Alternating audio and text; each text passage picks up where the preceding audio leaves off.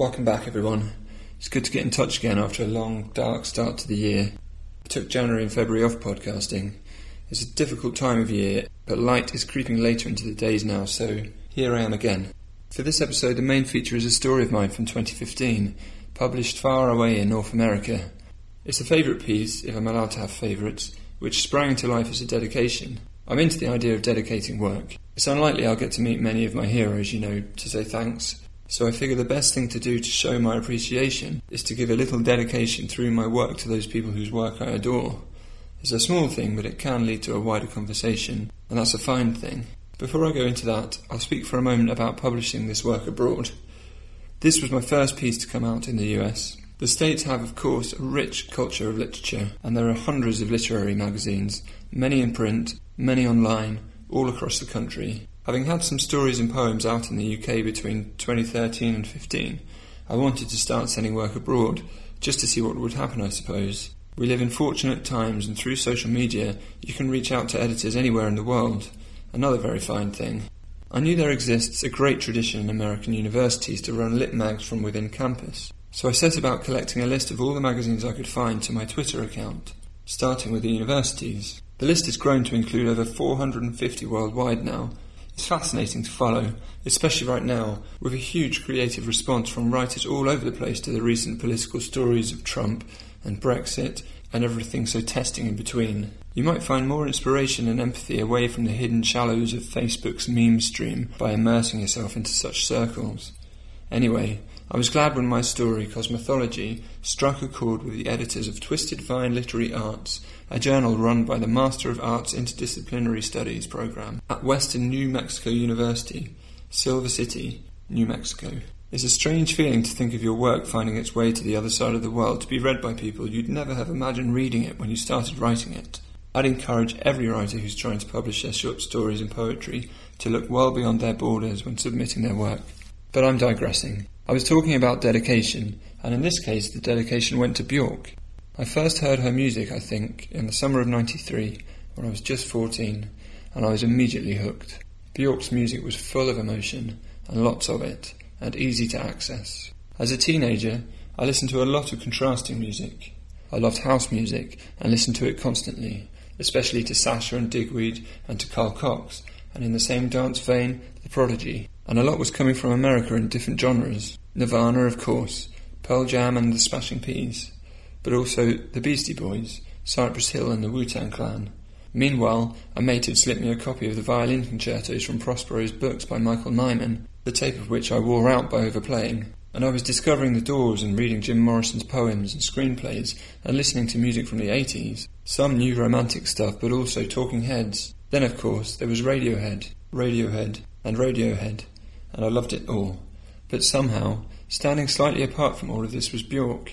Why was she apart? Maybe I didn't think of her in the same way as other bands. Maybe I thought of her as an artist even then, pushing boundaries and exploring ideas, and only using music as a medium to lead that exploration. Well, anyway, I had her records and loved the music, but I didn't get to see her play for a long, long time. I rarely went to gigs back then, and relied instead on seeing a lot of bands all at once at festivals. It was at Festival on the Isle of Wight in 2012, and Björk was touring her Biophilia album, another great leap forward. She designed and built instruments especially for that LP.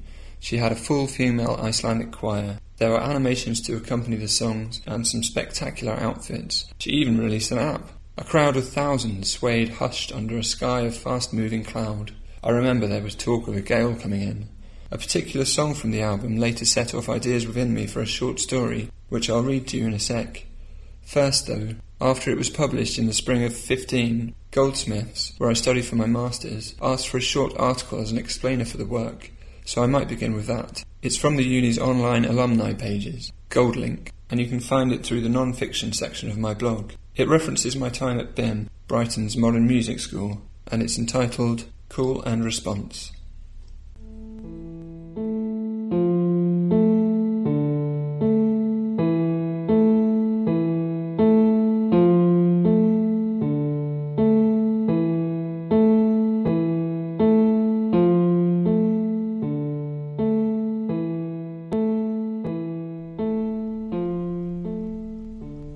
Brighton's stony shore saw us collect at music college, a room full of ripped jeans reflected in the tall walls of an old dance studio, nervous silence accompanied by tinny noodling on unamplified electric guitars. Of all of the exercises we learnt to enjoy, call and response was a favourite. One led improvising through the scales, and another echoed close behind, climbing, falling, mimicking, mocking, shadowing, rocking. On Brighton's stony shore, we collected by night to swap stories and discuss our favourite artists, those pioneers who inspired us to follow, to mimic, to audition. The moon, the moon, the moon, the moon, the moon. Heavenly pale conductor who played the pebbles with her wet orchestra of waves as we sat breaking into bands. She saw the quiet crowd years later at Festival, watching windswept from beyond as Björk and her choir lulled us emotional, hushing with instinctual harmonies, mysterious yet familiar. Time goes on and jamming is rare amongst fleeting days packed with dreary demands and due dates. The hail fall of the keyboard taps a more persistent sound than the evasive blue lilt of the guitar, and craving connection, it's left for wonder, can a writer improvise alone? Without the immediate commands and probes of a partner, of what art can we bounce? On which shores does inspiration still break? Call and response becomes a song played by different players. We look again to those pioneers, returning to the source of our inspiration. The moon sails steady and illuminates the many paths that lead to the sea, to the sea, to the sea, to the sea, to the sea, to the sea, to the sea, to the sea, to the sea, to the sea, to the sea, to the sea, to the sea. Reading this piece back, it's great to think again about writing as a craft we can improvise with, allowing the work of another artist to inspire you. It needn't be a one-person show. It's okay to be inspired and to feel the nearness of the music and the art, the writing and drama of the work that you love. I have a writing habit to keep a song on repeat sometimes, to zone out to it and focus on my work whilst the music supplies a rhythm, a chant, a drone, a constant colour for me to work from. For this story, dedicated as I say to Björk, I listened to her song Cosmothology from Biophilia over and over again, letting its howling chorus lines, its brilliant brass, letting its fable-like stories all sink in, through osmosis, subconsciously as I got my ideas down. The piece is called Cosmothology. I hope you enjoy it.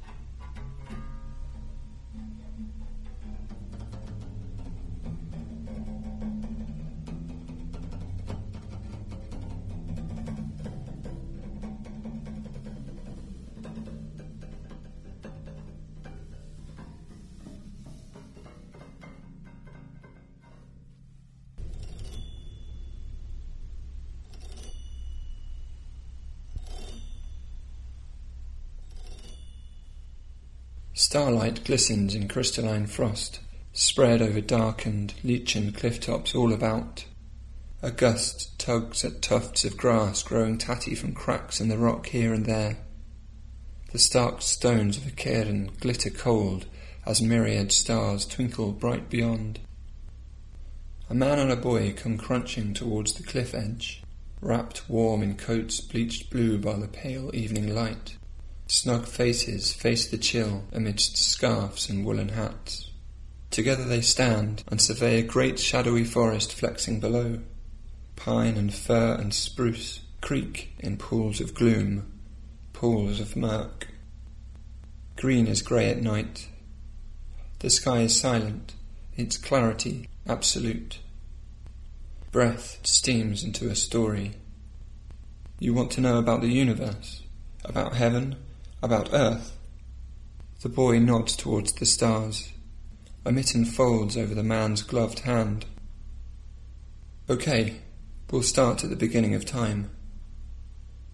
They say the first god was a spider. She lowered herself from a deep black night to cast a net and catch the passage of time. But all she trapped was moonlight, which turned her web to slender silver silk.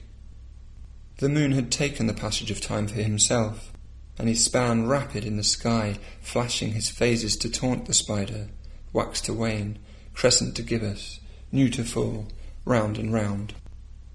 In answer to these taunts, the spider slipped her silver silk as strings for a harp, which she plucked with the sharp points of her legs, making a mournful melody until the moon slowed melancholy, his sad face transfixed by the song.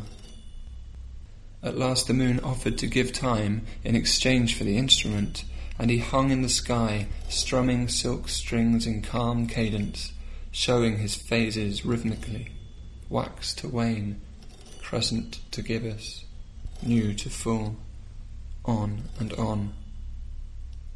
The spider weaved a wonderful web then, its slender silver silk catching moonbeams eternal, music lilting down all around. She placed her hours and minutes and seconds in the corners of her web, and the passage of time was finally caught. And that's how time began.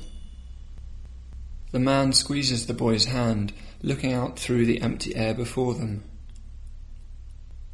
Mist rises from the forest floor, sinuous, drifting, encircling the cliff top, confusing the frost, dabbing drops on web abandoned across the cairn.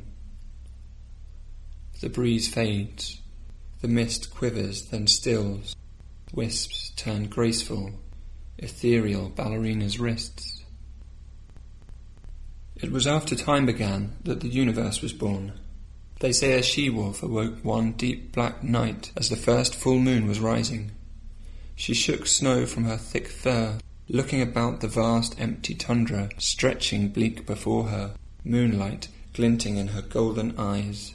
She went in search of a mate, passing through endless icy valleys, past sparkling snowy mountain tops, past glaciers made of gemstones.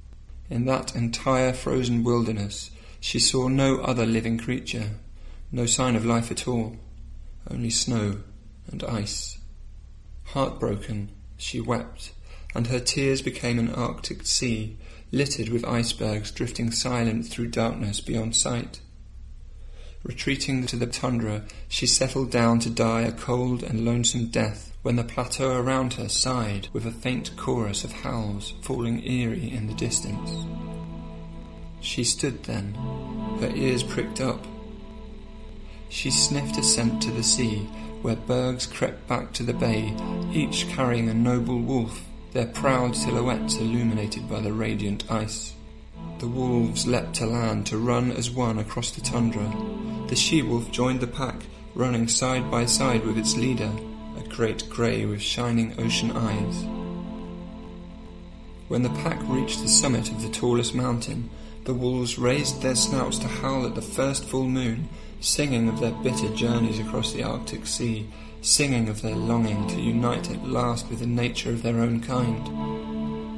That howling echoed through endless icy valleys, reverberated round those sparkling snowy mountain tops, and this is how the universe began. The sound intensified until the plateaus quaked, deep ravines opened, volcanic heat burst forth, and the tundra exploded with a huge destructive bang.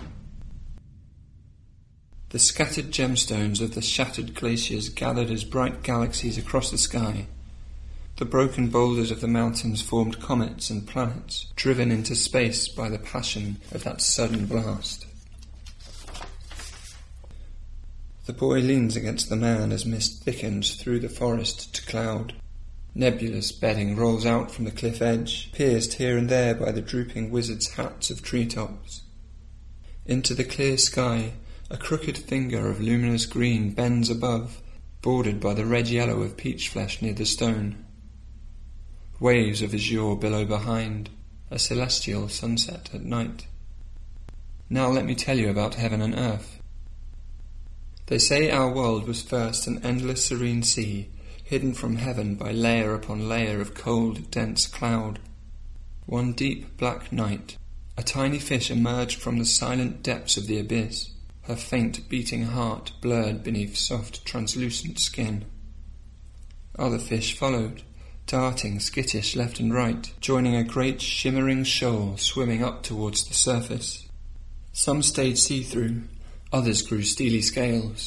Some needed sleek fins, others large round eyes. Some grew slanted gills, others opened oval blowholes. Yet as each one passed away, its fate was always the same. The body drifted down to the depths. The soul flew up and was lost amongst the cloud. The great shoal swam on until it discovered an island.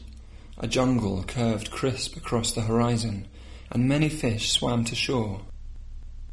Once on land, some slithered away on their bellies, others crawled away on all fours. Some took to the trees and flapped from branch to branch, others stood and walked away.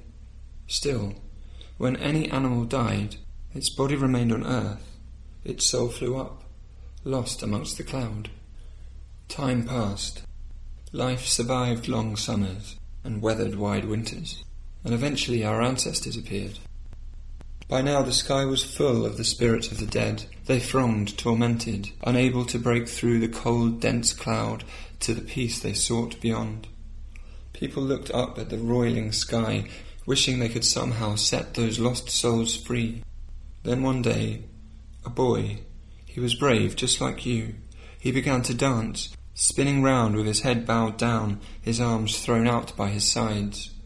A dust devil formed at his feet, growing in strength to lift leaves, catch clothes, bend branches and tip tiles, till a tornado raged all about, opening a vortex up to the clouds above. The boy kept spinning and a great storm blew outwards from him. A hurricane hurtled west, a typhoon tumbled east, blowing the clouds away until they fell as rain over those first serene seas. The boy lay down, dizzy, dazed, and watched the evening come. He watched light fall from the stars above, watched as the souls of his ancestors found their way finally to heaven, to beauty, to rest, to peace. An owl hoots unseen from the shrouded, subdued forest. A line of web comes loose from the cairn and drifts, a ribbon rippling, the tail of a kite in light wind. The man looks down into the boy's eyes and sees the aurora above reflected, each iris a globe enchanted, each pupil its own deep black night, a saltwater universe ignited within.